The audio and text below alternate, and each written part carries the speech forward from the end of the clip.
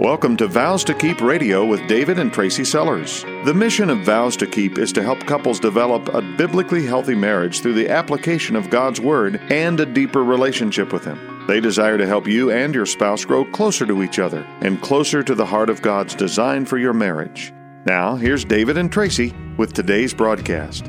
Several years ago, a piece of paper was put into my hands that has become a great resource for me, both personally, in my life, and in my relationships, but also in ministry. So picture this, printed in black and white as a circle. It's a wheel with varying layers made to represent the spiritual life cycle of a person.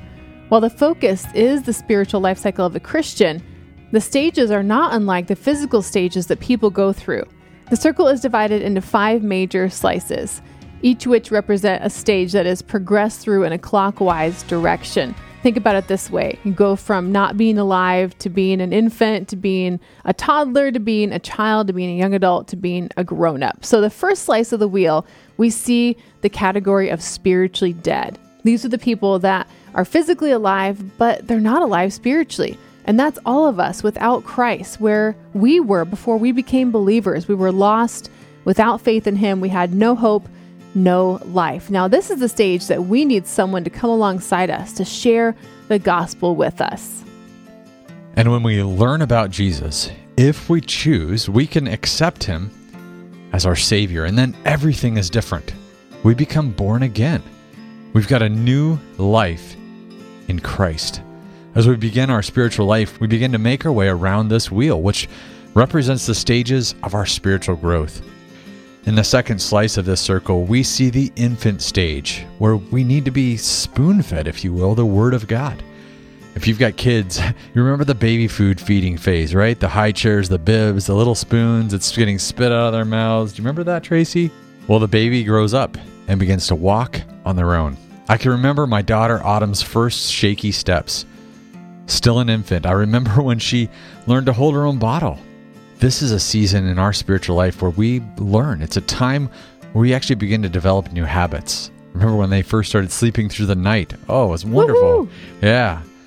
As a spiritual infant, though, you are still very ignorant to many of the things that God would want you to know how to apply in your life.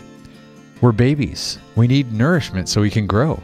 This is really made clear in 1 Peter 2:2, and this is an admonishment for us. It says, like newborn babies, you must crave pure spiritual milk so that you may grow up in your salvation. Cry out for this nourishment now that you've had a taste of the Lord's kindness. So in this stage, as we learn from and digest God's Word, we no longer remain infants. We become children, and that's the third slice of this wheel that we're having you picture in your mind right now. Children connecting to God, we're connecting to others, maybe for the first time on a real meaningful level, beginning to see how we can take part in God's purpose for our lives. Living out our faith takes people. Because before that point as infants, we didn't really know or even care that someone smiled at us. It didn't register. But now we recognize relationships involve other people. I liken this to when my kids started to help with doing the dishes. I mean, first they would clear the table as like a 4 or 5-year-old, and they would beam as we praise them for not breaking the plates and not breaking the cups on the way from the table to the sink. This is a stage full of growing and connecting. And as a mom, I remember the love I felt with my kids growing by leaps and bounds because we could connect in new ways. But make no mistake, this stage spiritually is still characterized often by selfishness and immaturity. We still need to be taught in this stage. We're growing as Christians. This stage can be characterized by tantrums, fits of anger, tears, yelling. All that happens in kids when they don't get their way, and they happen in childlike Christians who are full-grown adults as well. I've been there. Unfortunately, it's in this stage of growth that many Christians become stuck. By not truly seeking to know God and by not using His Word in times of trouble, we fail to be doers of the Word. We instead hover in the self-centered world, never crossing the border to transition from children to young adults in our spiritual walk. And if we stay in the childlike stage of our spiritual walk, we can't transition into a life of intentional kingdom work that God has prepared in advance for us to do. In this state, your future in heaven is secure because you're a child of God and you always will be, but you're frustrated constantly by how being a Christian doesn't make life as easy as you thought it would. Assuming, however, that a person does read God's word and they do apply it to life, they progress into the territory of a spiritual young adult. This is where your daily Christian walk matures to the point that your life is characterized by God-centeredness and even others-centered service. This is a stage where a husband is actually excited to minister to his family, where a wife is excited to see her role as helpmate as an honor. As a young adult, we become mobilized for Christ. Do you remember getting your driver's license, Tracy? Boy, do I ever. As long as there was gas in the tank of my truck, I thought I could go anywhere and do anything.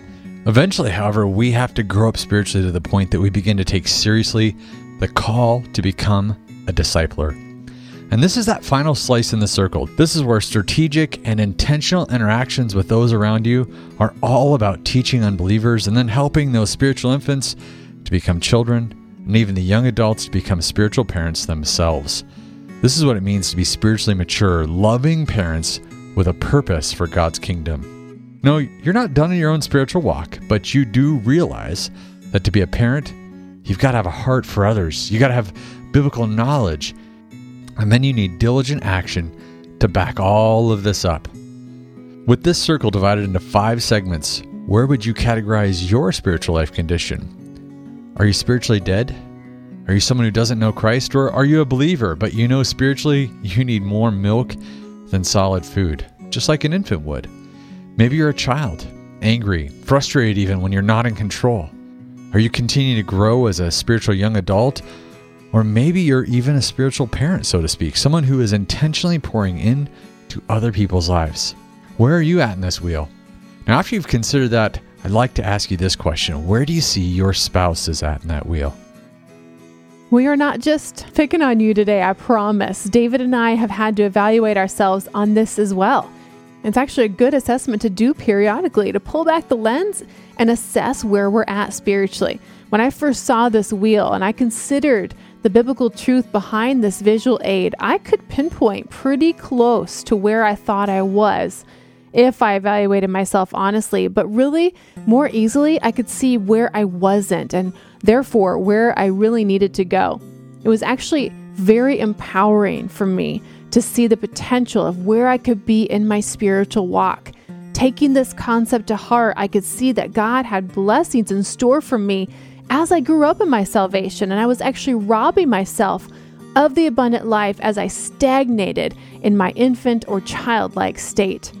Every week when I sit down to write Vows to Keep Radio, I give it a title. This week I titled it Sanctification, that growth process that we have with the Lord. It's an ongoing journey. We know that as Christians, and it's going to go on for the rest of our life until we pass from this life into the next. Now, when I write these shows for Vows to Keep Radio, some of them are finished, some of them are half finished, some of them are unfinished. And when I first began this show, I had to hit save pretty soon in the writing, so I put in parentheses, unfinished, right after the word sanctification. When my husband saw that and he went ahead and finished the show with me, he was going to erase it, and he thought, wait a second, how true is it that we leave this word in here? So we actually have titled this show today, Sanctification Unfinished, because that's what you and I each are in our lives. God is not done with us yet. No matter where we're at on that spiritual life cycle circle that we're having you picture today, God has growth in store for us. Here's what I want you to do right now. I want you to imagine an older lady. She's in her 80s and she goes to church every Sunday. In fact, she's been going for over 60 years. Same pew, same Bible that you and I both read, same songs, same Jesus. Yet this woman is still drinking spiritual milk like an infant. She is a hearer of the word, but she's not much of a doer. She's not grown more than maybe a couple inches spiritually over all these years. There's not a lot of fruit to show. She throws tantrums when her food is too cold in the restaurant. She lacks the patience it takes to have an opinion and keep it to herself. She uses the pain others cause in her life to be a platform for negativity and complaining. Now I want you to imagine a 13-year-old boy. By the time he was 6.5 years old, he had read the Bible all the way through. He's been leading long, thought-out family devotions since he was 9. Last week, he led a group of grown men at a Bible study breakfast.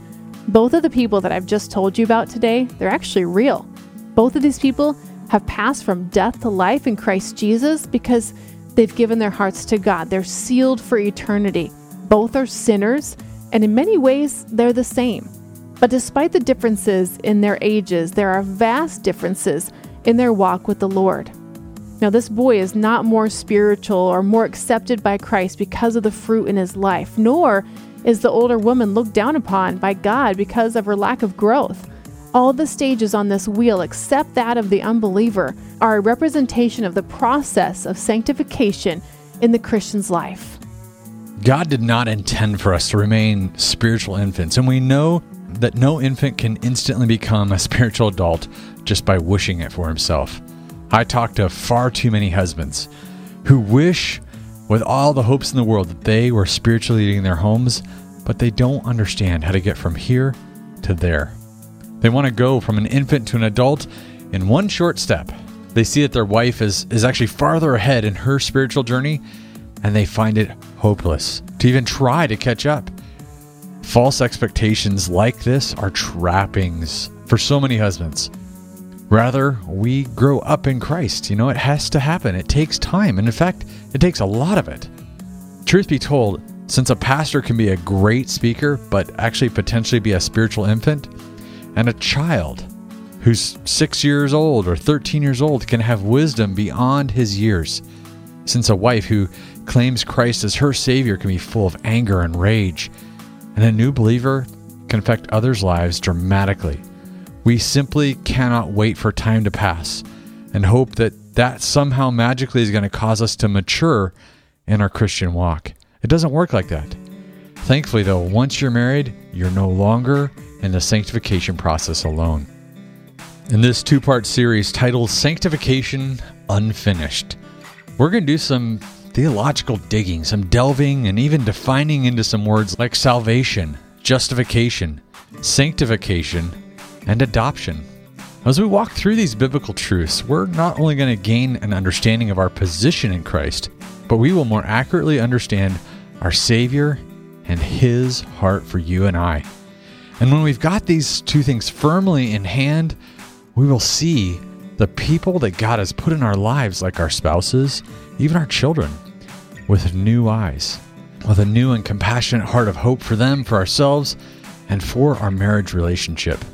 And then we're going to examine the critical part that God is asking us to play in our spouse's process of spiritual growth. Now, I believe when we really grasp and understand these theological concepts, our marriages are going to begin to change for the better. Our marriages will be built on a stronger foundation, and together we begin to look more like our Savior in a world which desperately needs to see God-like love. As it says in 1 Peter 2, just after it speaks of growing up in our salvation, like we read earlier, it says, "As you come to Him, the living stone, rejected by humans but chosen by God and precious to Him, you also, like living stones, are being built into a spiritual house to be a holy priesthood, offering spiritual sacrifices acceptable to God through Jesus Christ. And you are a chosen people. You are a royal priesthood, a holy nation, God's special possession, that you may declare the praises of Him who has called you out of darkness into His wonderful light." God's word reminds us here, once we were not a people, but now we are the people of God. Once we had not received mercy, but now we have received mercy. When we receive God's mercy, that is, when we become Christians, we become a chosen people, the people of God. And one of the amazing things we want you to grasp, or perhaps remember anew today, is that God's mercies are new to you right now. They're fresh, they're present, and they're right here. For the sin you committed this morning or the one you'll commit in an hour from now, God's mercies are new for you. His grace is ever present, not because you are further on the wheel than your spouse and not because of your righteous deeds.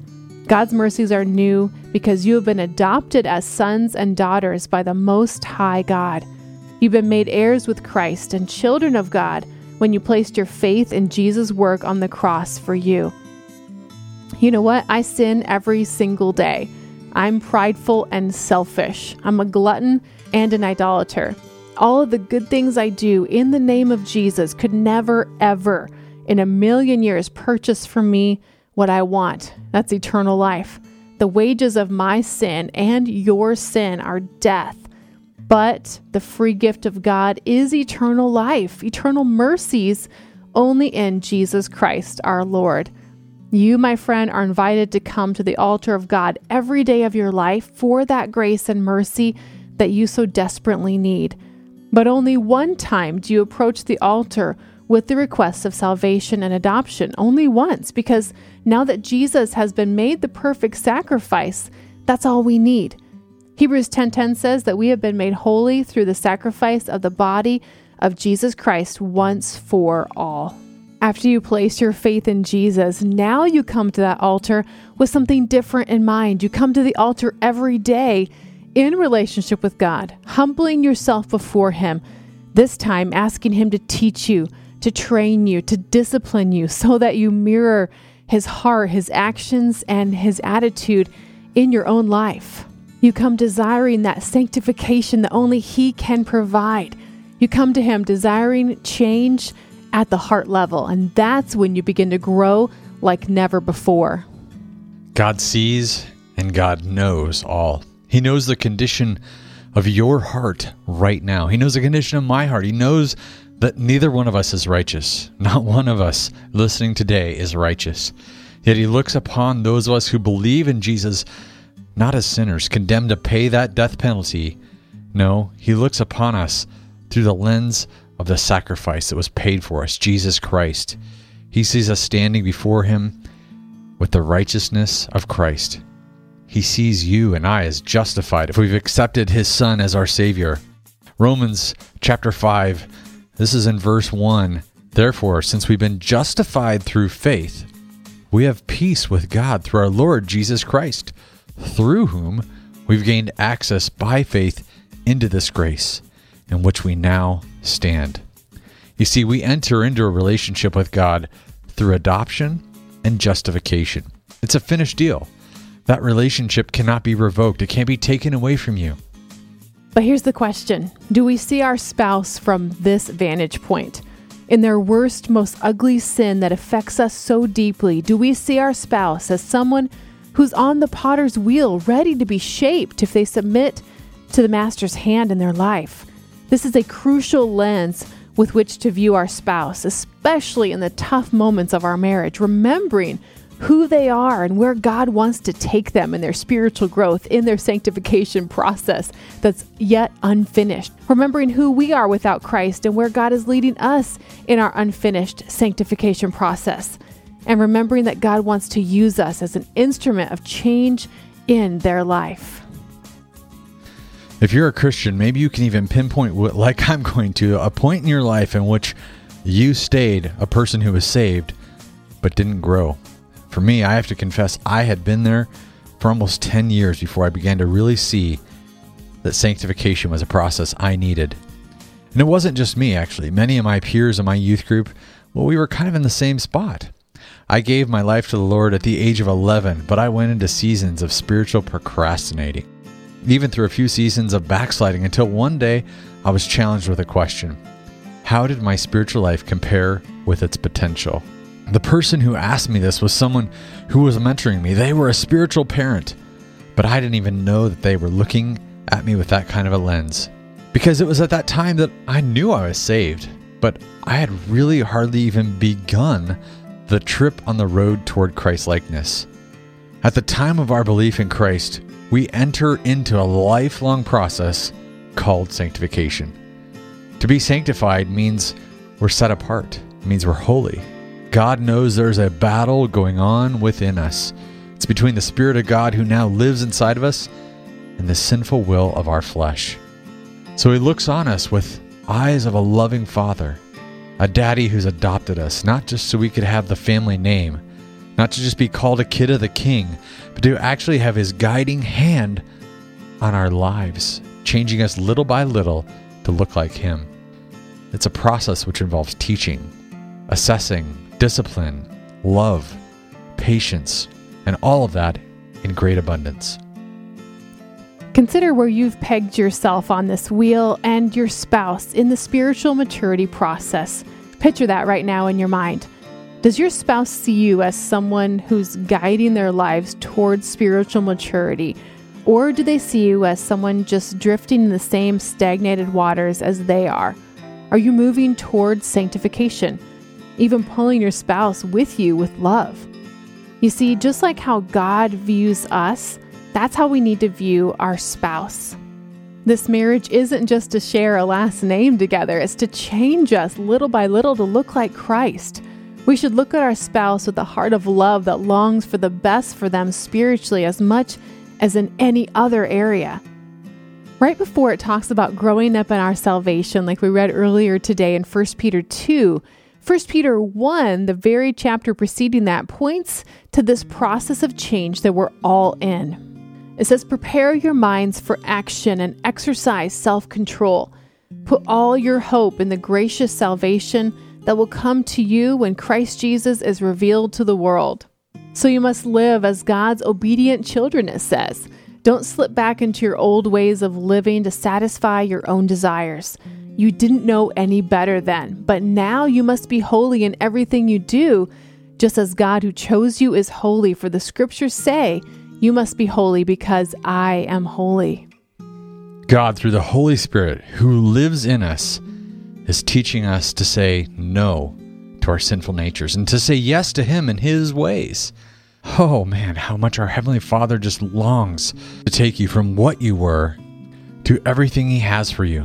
A pure heart, a willing spirit, a gracious tongue, a peaceful mind, a blessed home, a united marriage, a joyful hope. And those are just a few of the places He has for you and for I to tread in this life. These and more are the abundant life that is offered to you and I through Christ. You see, these are actually an earthly foretaste of the heavenly blessing we have yet to even lay our eyes on. They're ours by rights as a child of God, but they will not be forced upon you. So why do some marriages flourish, even though you've got two sinners that make up that union? Why do some relationships seem doomed? Why is it easy to shout in anger or to selfishly tuck yourself away from your spouse? Why does it seem that sometimes we look more and more like the world as Christians and less like we're called? You see, God's purpose for you is, according to Romans 8:29, to conform you into the image of His Son. Think about that. It's His divine purpose for your husband or your wife to do the same thing. If you feel God has left you alone in your marriage with no growth or change in sight, let me point you today to John chapter 17, a special place in God's Word where Jesus literally prays for believers. He prays for you and me, my husband and yours. In verse 17, He says, make them holy, Father, by your truth. Teach them your word, which is truth. Or if you read this in the NIV, it says, sanctify them by the truth. Your word is truth. Here we see Jesus' heart to sanctify us, to make us more like Himself. So take a moment to see what God has planned for you as you grow in Him. How will He use you in your spouse's growth and sanctification? Not sure if you're there yet? Ask yourself if you have a pure heart, a willing spirit, a gracious tongue, a peaceful mind, a Christ-centered home, a united marriage, and a joyful hope. It always seems there's more to say than time to say it. To that point, if you're not where you need to be on the sanctification journey yet, be sure to catch part 2 of our series titled Sanctification Unfinished, where we will take a deep look into how marriage is a crucible for sanctification. You're listening to Vows to Keep Radio with David and Tracy Sellers. Vows to Keep wants to help. If you have a marriage question, please email questions@vowstokeep.com. It's our prayer each week to bring biblical truth for your marriage with the hope that God would actually rule your marriage. We want to extend a heartfelt thank you to those who are already giving to this ministry each month. Did you know that Vows to Keep does more than a weekly radio program? We offer biblical marriage counseling for couples as well, regardless of a couple's financial ability. Consider times where you have received help with no ability to repay. This is the case for many couples who come to Vows to Keep. If you've derived benefit from this ministry, we would like to ask for your help to sustain and further extend the blessing for godly marriages. In order to continue to do what we're doing, we would like to ask for your support of $25 a month. To donate securely today, click the donate button at vowstokeep.com. This program is sponsored by Vows to Keep of Zanesfield, Ohio.